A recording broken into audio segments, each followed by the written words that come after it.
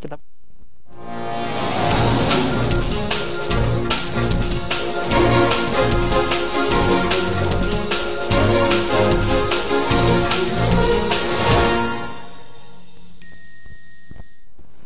Halo, selamat pagi pemirsa. Bagaimana kabar Anda hari ini? Semoga selalu semangat dan juga sehat terhindar dari COVID-19. Tahun 2020 menjadi tonggak awal bonus demografi Indonesia. Namun, siapa yang menyangka di tahun yang sama pula di tahun 2020, badai menghantam seluruh sendi-sendi ekonomi tidak hanya negara, tapi Indonesia juga ikut dampaknya, tidak hanya di dunia. Bahkan Indonesia juga terdampak. Nah, berbicara masalah pandemi COVID-19, pemirsa, kini sudah membawa Indonesia ke jurang resesi ekonomi. Nah, yang awalnya kita sangat berharap pada bonus demografi ini, justru kini tengah menjadi ancaman, bukan kekuatan. Karena digadang-gadang saat ini angka pengangguran kita di kota Surabaya saja didominasi oleh mereka-mereka yang dalam usia produktif. Nah, kira-kira seperti apa langkah pemerintah kota Surabaya dan juga lantas seperti apa para pemuda kita bisa berperan untuk mengurangi angka pengangguran ini? Kita akan bahas bersama-sama dengan dua narasumber yang sudah hadir di studio kami. Ada Ibu Reni Astuti, Wakil Ketua DPRD Kota Surabaya. Assalamualaikum Ibu. Waalaikumsalam. Sehat Ibu nggih? Alhamdulillah. Alhamdulillah. Ada juga Mas Fuad Bernadi selaku Ketua Karang Taruna Kota Surabaya. Assalamualaikum Mas Fuad. Waalaikumsalam. Sehat Mas? Sehat. Ini pertama kali Mas Fuad kemari. Iya, jadi benar. saya langsung ingin dengar kalimat Mas Fuad dulu, ingin dengar suaranya Mas Fuad dulu. Iya. Mas Fuad, ini padahal dulu waktu awal-awal bonus demografi, para pemuda ini diancang-ancang sebagai sumber kekuatan.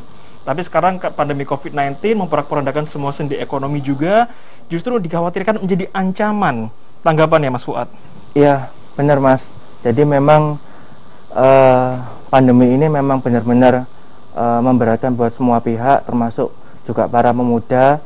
Saya pun itu juga karena memang pelaku usaha itu juga benar-benar terdampak dari pandemi ini, di mana memang yang mungkin dulu, kebetulan saya kan punya usaha restoran dan kafe, itu awalnya dulu mungkin setiap hari omsetnya itu jutaan. Ketika pandemi itu per hari itu paling nggak mungkin bisa ratusan ribu atau bahkan puluhan ribu.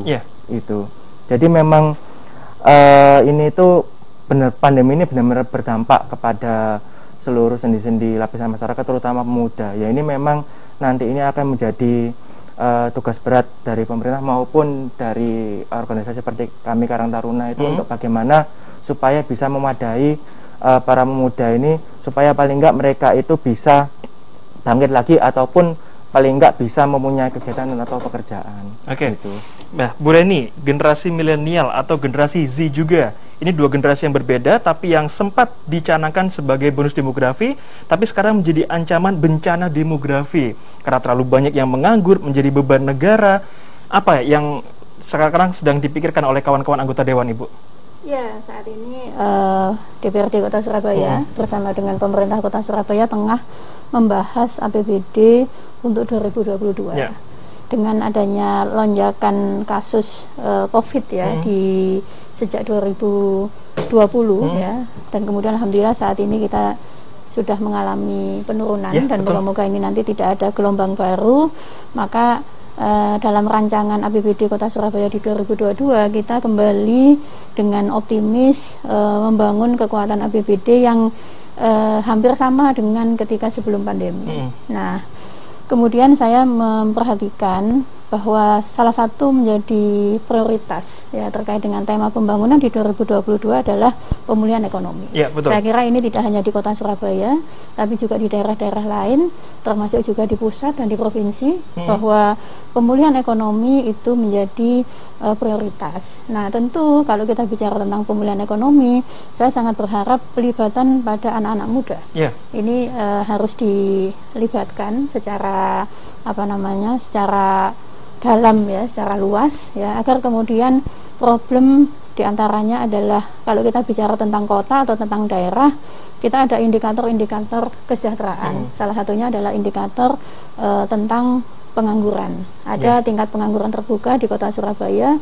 Ini masih data BPS 2020 karena yang 2021 belum keluar.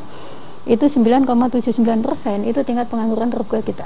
Nah, dari 9,79% itu 5,87 itu adalah usia muda. Usia muda ini usia 15 sampai 24 tahun. Oke. Dari angkatan kerja usia 15 sampai 65. Nah, 15 ke 24-nya ini itu adalah usia muda. Nah, kalau dihitung, saya menghitungnya kemarin 60-an%. 60%. Anak usia muda ini berkontribusi terhadap tingkat pengangguran terbuka di Kota Surabaya. Nah, ini saya kira dashboard yang harus menjadi perhatian bagi pemerintah kota, karena angka dari BPS itu adalah angka makro. Ya, memang dia bukan detail ya, tapi makro. Tapi yang makro ini harus menjadi dashboard. Bahwa ini rambu-rambu yang harus kita perhatikan untuk kemudian pemerintah kota mengambil langkah-langkah dengan pelibatan ada Karang Taruna, ada komunitas muda, atau mungkin juga banyak akademisi ya, yang memberikan perhatian besar untuk kemudian bagaimana kita bisa menurunkan ya dengan semangat pemulihan ekonomi di Kota Surabaya di 2022 nanti. Oke, jadi tingkat pengangguran terbuka kita ada di 9,79% dan 60% diantaranya didominasi anak muda. Tanggapannya Mas Fuad mengetahui data tersebut sebagai salah satu anak muda juga? Iya, itu memang kalau untuk data saya memang kurang paham, Mas. Tapi memang secara garis besar memang benar, Mas. Jadi ketika saya berkunjung ke beberapa wilayah di Kota Surabaya, itu saya mendapatin bahkan itu yang menganggur itu memang anggota-anggota maupun pengurus dari Karang Taruna. Oke. Begitu. Maka dari itu memang saya akhirnya dan teman-teman juga kita Karang Taruna Kota kita tergerak bagaimana kalau memang kita hanya mengandalkan dari pemerintah kota saja itu juga berat. Begitu. Perlu kita memberikan paling enggak menggerakkan ekonomi dengan pemberdayaan pemuda dari Karang Taruna sendiri. Akhirnya kemarin itu kami berinisiatif itu gimana membuat usaha cuci mobil dan motor itu, yang memang itu kami harapkan bisa menyerap beberapa tenaga kerja pemuda. Begitu.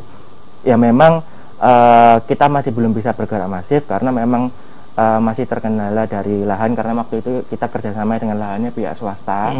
Dan memang kami harapkan juga barangkali mungkin bisa dibantu oleh dari pemerintah Kota Surabaya, paling enggak kami bisa mungkin memanfaatkan lah beberapa aset-aset mungkin dari Pemkot yang memang masih nganggur itu untuk pemberdayaan pemuda yang lain. Ya, betul-betul. Karena memang saat ini itu kendala ketika mau membuat usaha itu teman-temannya selain mungkin ada modal adalah tempat gitu.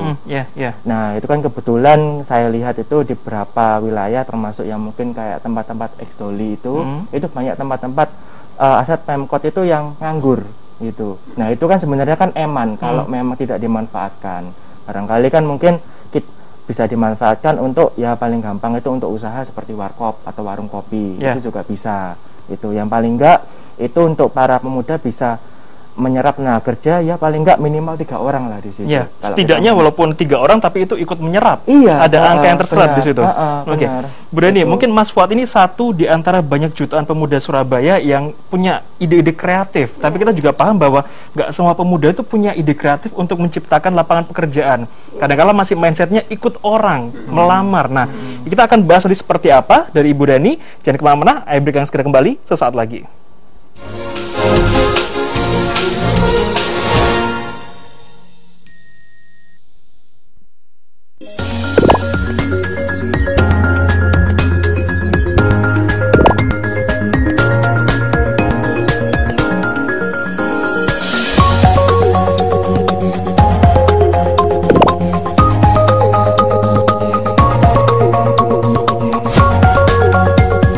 Ini berita ekonomi. Baru dan berbeda dari berita lainnya. Saya Syahna Suartono, This Update di iNews.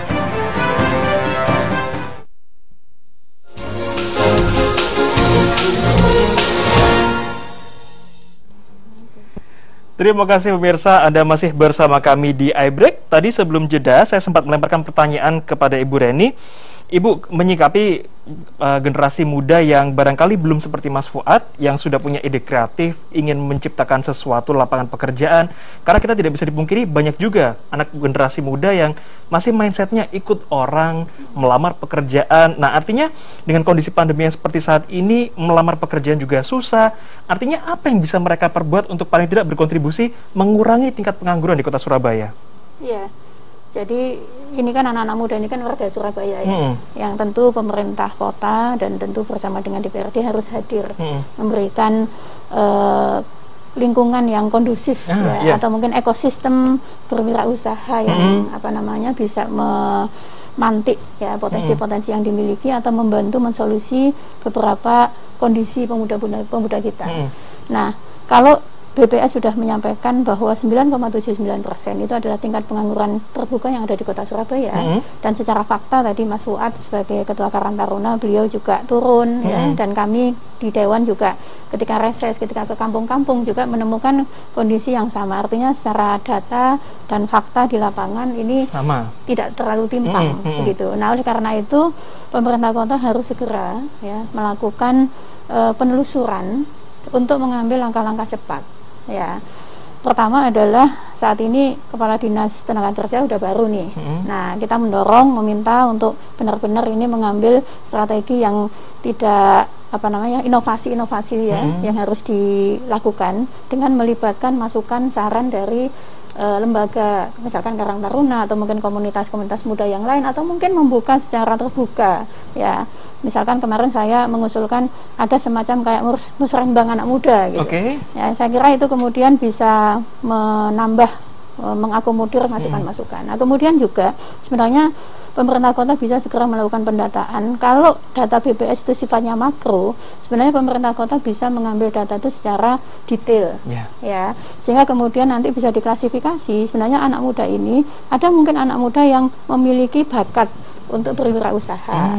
Ada mungkin anak muda yang memang dia segera butuh pekerjaan. Misalkan tadi Mas Fuad tadi kita ngobrol-ngobrol, beliau menyampaikan mau buka usaha kayak yang cuci motor, cuci mobil ya. Mungkin yang seperti itu dia lebih membutuhkan, lebih cocok ya, tidak membutuhkan skill tertentu, tidak memiliki mungkin bakat wirausaha ya, tetapi dia ingin membutuhkan pekerjaan dalam waktu yang jangka pendek. Itu bisa. Nah, sehingga kemudian data itu bisa terklasifikasi, sehingga intervensi yang dilakukan oleh pemerintah kota itu nanti bisa bermacam-macam sesuai dengan kondisi anak muda. Ada yang mungkin dia punya bakat, tetapi dia tidak punya tempat. Nah, tadi itu pemberdayaan aset gitu. Jadi semua segmen anak muda ini dengan berbagai itu diidentifikasi ya, kemudian klasterisasinya ada, kemudian intervensinya apa, seperti itu. Sehingga ada yang model kayak Mas Fuad yang mungkin sudah punya bakat, ada mungkin yang masih dia ingin ya, tetapi kemudian belum belum terasah ya, itu mungkin nanti ada pendampingan, ada pelatihan, ada mungkin yang sudah punya tapi kemudian ada kesulitan akses permodalan. Nah, ini disentuh lagi dengan kemarin kita juga ada tim percepatan akses keuangan daerah ya, ini juga bisa dimasukkan seperti itu. Jadi ini sehingga kemudian semuanya tersentuh. Nah, ketika kemudian anak muda ini kita bisa solusi ya, maka saya yakin nanti akan menurun ya, dan ini momennya tepat di momen pemulihan ekonomi di Kota Surabaya. Betul. Jadi data BPS tadi tidak hanya sekedar data, tapi ditindaklanjuti lebih detail lagi untuk mencari solusi yang tepat. Mas Fuad, kalau berbicara masalah ekosistem wirausaha di Kota Surabaya ini, menurut Anda apakah sudah sangat baik atau perlu dilatih lagi atau seperti apa, Mas? Iya, jadi kalau ngomong untuk ekosistem itu sebetulnya pada saat sebelum pandemi itu sebenarnya ekonomi Surabaya itu sudah termasuk yang melonjak dengan tinggi gitu. Kita bisa tandai ya paling enggak dengan gampang itu mulai banyak bangunan-bangunan properti, mungkin apartemen maupun rumahan, itu yang dimana berarti memang secara ekonomi sudah bagus. Cuman memang karena pandemi ini benar-benar ya meluluhlantakkan lah semua sendi-sendi perekonomian. Jadi memang industri yang padat karya maupun industri yang mungkin UMKM itu semua juga terkena dampaknya begitu. Jadi memang ya perlu ada support atau stimulus dari pemerintah kota Surabaya ini paling enggak untuk bisa mengembalikan lagi lah untuk ekonomi ini supaya bisa seperti normal, seperti sedia kala. Karena memang yang terdampak itu masyarakat yang menengah ke bawah itu saat ini itu memang, karena memang saat ini itu kesulitan untuk mencari pekerjaan benar-benar tinggi. Saya merasakan itu ketika perusahaan saya itu ketika membuka 1 atau 2 lowongan pekerjaan, itu yang daftar itu enggak puluhan, bahkan ratusan, pernah kalau saya sampai ribuan. Yang butuh cuma 1-2. Yang butuh cuma 1-2 orang saya padahal. Itu. Iya, iya. Nah itu kan dari situ kan saya sudah paling nggak mengetahui bahwa ternyata memang kebutuhan masyarakat Kota Surabaya itu untuk pekerjaan itu sangat tinggi. Begitu. Oke. Nah, Bu Reni, kalau dulu kita sebelum pandemi mengenal untuk membantu warga Surabaya yang masih menganggur dengan ada job fair atau lain sebagainya, mulai seperti itu. Tapi mengingat saat ini juga banyak perusahaan yang mereka harus gulung tikar atau masa sulit juga karena pandemi. Nah, akhirnya sekarang kira-kira langkah apa yang bisa dilakukan Pemkot untuk ya menjembatani para pemuda yang sedang menganggur ini untuk punya aktivitas ekonomi, Bu? Iya, iya, iya. Memang kondisinya seperti itu. Kalau kita lihat tingkat pengangguran terbuka di tahun-tahun sebelumnya, trennya itu menurun. Kita di 2018 itu TPT kita itu 6,12. Kemudian di 2019 kita ini di 5,47 ketika zamannya periode sebelumnya ya. Memang sebelum pandemi turun. Nah, kemudian di 2020 ada pandemi ya, ini data di September 2020 itu naik tadi yang saya bilang 9,79. Ini kita belum masuk di 2021. Bisa jadi kemudian juga ada kenaikan. Nah, oleh karena itu kemudian bagaimana kita mengatasi kondisi yang seperti ini ya. Sebenarnya pemerintah kota kemarin memang saya mendorong pemerintah kota banyak strategi yang harus dilakukan. Ini mumpung lagi pembahasan APBD, kita sangat berharap kepala dinas yang sudah ditunjuk oleh wali kota ya bersama juga dengan dinas-dinas terkait lainnya itu benar-benar memberikan perhatian yang besar terhadap program-program kepemudaan atau program pengentasan pengangguran. Kemarin misalkan pemerintah kota merencanakan ada 1.000 startup. Dan akan menjadikan Surabaya sebagai kota startup. Nah, ini pun harus roadmap-nya harus jelas, harus kemudian pentahapannya seperti apa. Dia akan menyelesaikan berapa pengangguran, jadi itu harus terukur. Betul. Nah, kemudian kalau sudah jelas seperti itu, dia bisa memantik atau bisa menggerakkan berapa UMKM, gitu. Itu sampai harus jelas detail seperti itu. Kemudian akses ini untuk siapa? Nah, sampaikan kemudian ke warga kota Surabaya, kepada anak-anak muda yang di berbagai komunitas atau lembaga-lembaga kepemudaan ya, untuk kemudian bisa memanfaatkan program-program yang ada di pemerintah kota. Itu untuk misalkan startup. Tapi ada cara-cara yang lain tadi, pemanfaatan aset misalkan yang tadi disampaikan Mas Fuad. Atau kemudian ada mungkin yang masih membutuhkan pelatihan atau yang masih membutuhkan pendampingan seperti itu. Nah, kemudian selama ini kan kita juga sering mengatakan UMKM sebagai pilar ekonomi. Ya, dan saya sepakat juga bahwa UMKM adalah pilar ekonomi Surabaya, pilar ekonomi daerah. Angka investasi yang ada di kota Surabaya di masa 2021 ini, kalau tidak salah kemarin kita dapat data dari pemerintah kota itu sekitar 17 triliun. Itu kontribusi dari UMKM itu sangat besar. Karena industri-industri besar yang tadi kayak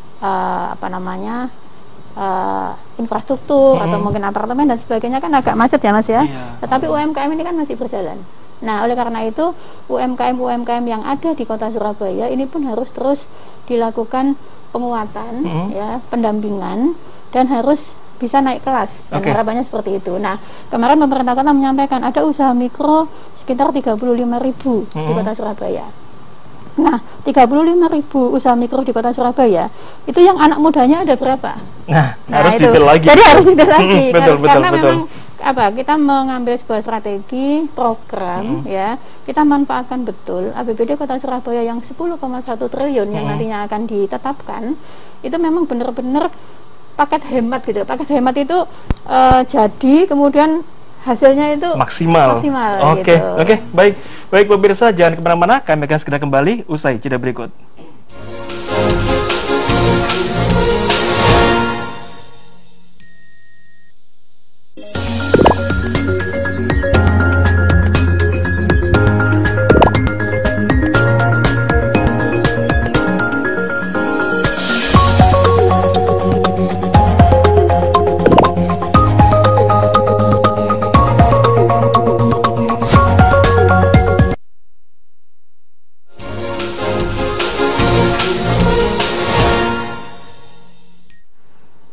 Pemirsa, Anda kembali bersama kami di iBreak. Saya langsung ke Mas Fuad. Mas Fuad, kalau tadi Bu Reni mengatakan bahwa tingkat pengangguran terbuka kita sekarang sedang didominasi oleh usia 15-24 itu sebesar 5,87%. Artinya di usia-usia segitu itu kan biasanya masih baru lulus kuliah nih. Nah, memang sekarang kan generasi kita sedang dihadapkan dengan serba yang sulit. Lulus kuliah, kalau kita nggak punya skill untuk menciptakan usaha, pasti otomatis harus ikut orang dulu. Nah, sementara data dari Asosiasi Pengusaha Indonesia ini 50% dari 30 juta UMKM terancam bangkrut karena pandemi. 1.000 perusahaan sudah mengajukan diri ke penundaan kewajiban pembayaran utang dan terancam bangkrut juga. Nah, artinya serba sulit nih. Kita mau melamar susah, mau menciptakan belum ada ide. Nah, tapi secara pribadi apa yang bisa kita lakukan, Mas? Iya, jadi paling enggak kalau dari kami Karang Taruna, kami usahakan paling enggak kita menciptakan ekosistem usaha sendiri ya. Seperti tadi itu, usaha kita cuci mobil dan motor, kemudian ada salah satu anggota Karang Taruna Kaya itu juga dia membuka namanya itu Kampung Jahit. Gitu. Kampung Jahit, oke. Iya, jadi nanti itu dia akan menyerap beberapa tenaga kerja, termasuk nanti kalau misalnya para pemuda yang pengen jadi penjahit itu bisa nanti di sana. Sistemnya nanti kerjasama gitu. Terus juga ada teman-temannya lain itu usahanya itu pemanfaatan barang-barang limbah-limbah yang nggak dipakai, jadi kayak minyak jelantah itu sama teman-teman itu nanti diambili terus dijual ataupun diolah lagi begitu. Nah itu kami dari Karantara, karena memang kalau hanya mengandalkan dari pemerintah kota saja itu tidak cukup, tidak bisa untuk menyerap banyak tenaga para pemuda ini yang nganggur. Maka dari itu kami berusaha untuk membuat suatu ekosistem usaha sendiri. Cuman memang kadang kita terkendala dengan lahan itu. Jadi kadang itu kita ibaratnya kalau membuat suatu ekosistem usaha, kita pastikan selain dari modal kita juga butuh lahan, tempat. Karena memang banyak juga teman-teman Karang Taruna itu ya tidak punya lahan gitu. Akhirnya kadang itu melihat banyak menyampaikan ke saya, Mas itu ada ya lahannya Pemkot itu nganggur gitu, gimana kalau kita pakai gitu. Maka itu kemarin pada waktu audiensi dengan Pak Wali kami sampaikan. Terus memang jawaban dari Pak Wali pada waktu itu akan diatur oleh Pemkot. Ya saya belum tahu realisasinya itu jadi kapan gitu. Oke. Baik, pengelolaan aset supaya lebih optimal lagi daripada nganggur, bisa nanti dipinjamkan ke anak-anak muda Kota Surabaya supaya difungsikan hingga bernilai ekonomi dan juga menyerap pengangguran di Kota Surabaya. Terakhir, Ibu Reni, apa yang ingin disampaikan jenengan kepada pemirsa Kota Surabaya, khususnya baik generasi milenial maupun Gen Z yang saat ini masih menganggur, tapi jangan cuma berpangku sama pemerintah, harus punya inisiatif juga, Bu. Ya, yang pertama tentu kita mesti optimis ya, bahwa kita bisa melalui ini dan kondisi akan membaik. Itu setidaknya sebuah energi positif yang harus kita miliki. Nah, adapun terkait dengan solusi perbaikan, memang kalau kita bicara tentang TPT, itu kita harus menyelesaikannya mulai dari hulu, ya, sampai kemudian kondisi yang sekarang. Bahwa kemudian usia 15-24 itu adalah mereka yang baru lulus SMA, SMK, atau yang mereka yang lulus kuliah, gitu ya. Setidaknya memang pemerintah kota juga perlu melakukan koordinasi dengan pemerintah provinsi, utamanya dengan sekolah-sekolah SMA, SMK, gitu, supaya kemudian ada link match ya. Jangan sampai kemudian sampai saat ini kita masih mismatch gitu antara berapa sih dari lulusan SMK anak Surabaya yang kemudian lulus dia mendapatkan pekerjaan sesuai dengan skillnya, dan berapa yang kemudian belum. Nah, kalau mereka yang SMA sebagian besar kan mereka mungkin kuliah, ya mereka masih masih ada aktivitas gitu ya. Tapi mereka yang mungkin tidak bisa kuliah, tidak bisa melanjutkan, ini kemudian perlu mendapatkan perhatian untuk kemudian apakah pemerintah kota membuka akses untuk kemudian memfasilitasi mereka, baik itu pada sisi pelatihan atau kemudian kesempatan kerja melalui tadi itu misalkan ada job fair dan sebagainya, seperti itu. Nah, kemudian yang kondisi yang saat ini ya untuk mereka yang misalkan sudah lulus kuliah gitu ya, ini nanti intervensinya seperti apa? Gitu. Ini tentu disesuaikan dengan passion yang dimiliki oleh anak-anak muda kita. Gitu. Ini juga kita harus terbuka ya. Oleh karena itu saya sangat berharap kemudian pemerintah kota, tentu dalam hal ini adalah Dinas Tenaga Kerja, itu semacam, kalau dulu itu kita ada kartu kuning gitu ya, kalau nyari kerja itu zaman Dian ya. Iya, betul. Kan tidak ada salahnya kalau kemudian kita membuat aplikasi, misalkan kayak pencari kerja atau mungkin pencipta kerja atau seperti apa, yang kemudian pemerintah kota akhirnya memiliki data dan memiliki masukan saran ya dari komunitas-komunitas muda, dari anak-anak muda. Gitu, seperti itu. Nah, kemudian terkait dengan pemanfaatan APBD, tentu kita sangat berharap mendorong untuk memberikan perhatian kepada anak muda terkait dengan pemanfaatan aset. Saya sepakat tadi yang disampaikan Mas Fuad, karena memang aset yang diam ya dan tidak produktif itu eman-eman. Betul. Apalagi kalau kemudian itu adalah aset-aset yang sifatnya bangunan gitu. Harus kemudian ditata betul ya, mana yang memang pas untuk kemudian bisa dikelola dan dikerjasamakan, karena memang semangat sekarang ini adalah semangat kolaborasi. Pemerintah kota nggak bisa ijen ya, harus bersama-sama dengan semua potensi yang dimiliki oleh kota kita, baik itu anak muda, kemudian juga kita punya pengusaha, kita punya warga Surabaya yang mungkin punya keunggulan ya di bidang-bidang usaha ya, dan juga perguruan tinggi. Saya kira ini harus disatukan bersama. Siap, saya yakin arek-arek Surabaya juga tidak hanya sekedar berpangku tangan mengetahui data BPS tadi yang mengatakan bahwa 60% angka pengangguran terbuka ini didominasi oleh anak muda. Jadi selain mengharapkan atensi dari pemerintah, juga harus punya inisiatif untuk membangun iklim usaha ekosistem yang lebih kondusif lagi di kota Surabaya. Terima kasih Ibu Reni. Mas Fuad, terima kasih. Sama-sama, bisa kembali lagi nanti ke sini Mas Fuad ya. Harus sering ke sini biar anak mudanya terinspirasi juga yang lain. Dan pemirsa, saya Okir Sandi mewakili kerabat kerja yang bertugas juga mengucapkan terima kasih telah menyaksikan iBreak edisi hari ini. Tapi ingat, selalu jalankan protokol kesehatan dimanapun dan kapanpun Anda berada. Sampai jumpa, selamat melanjutkan aktivitas.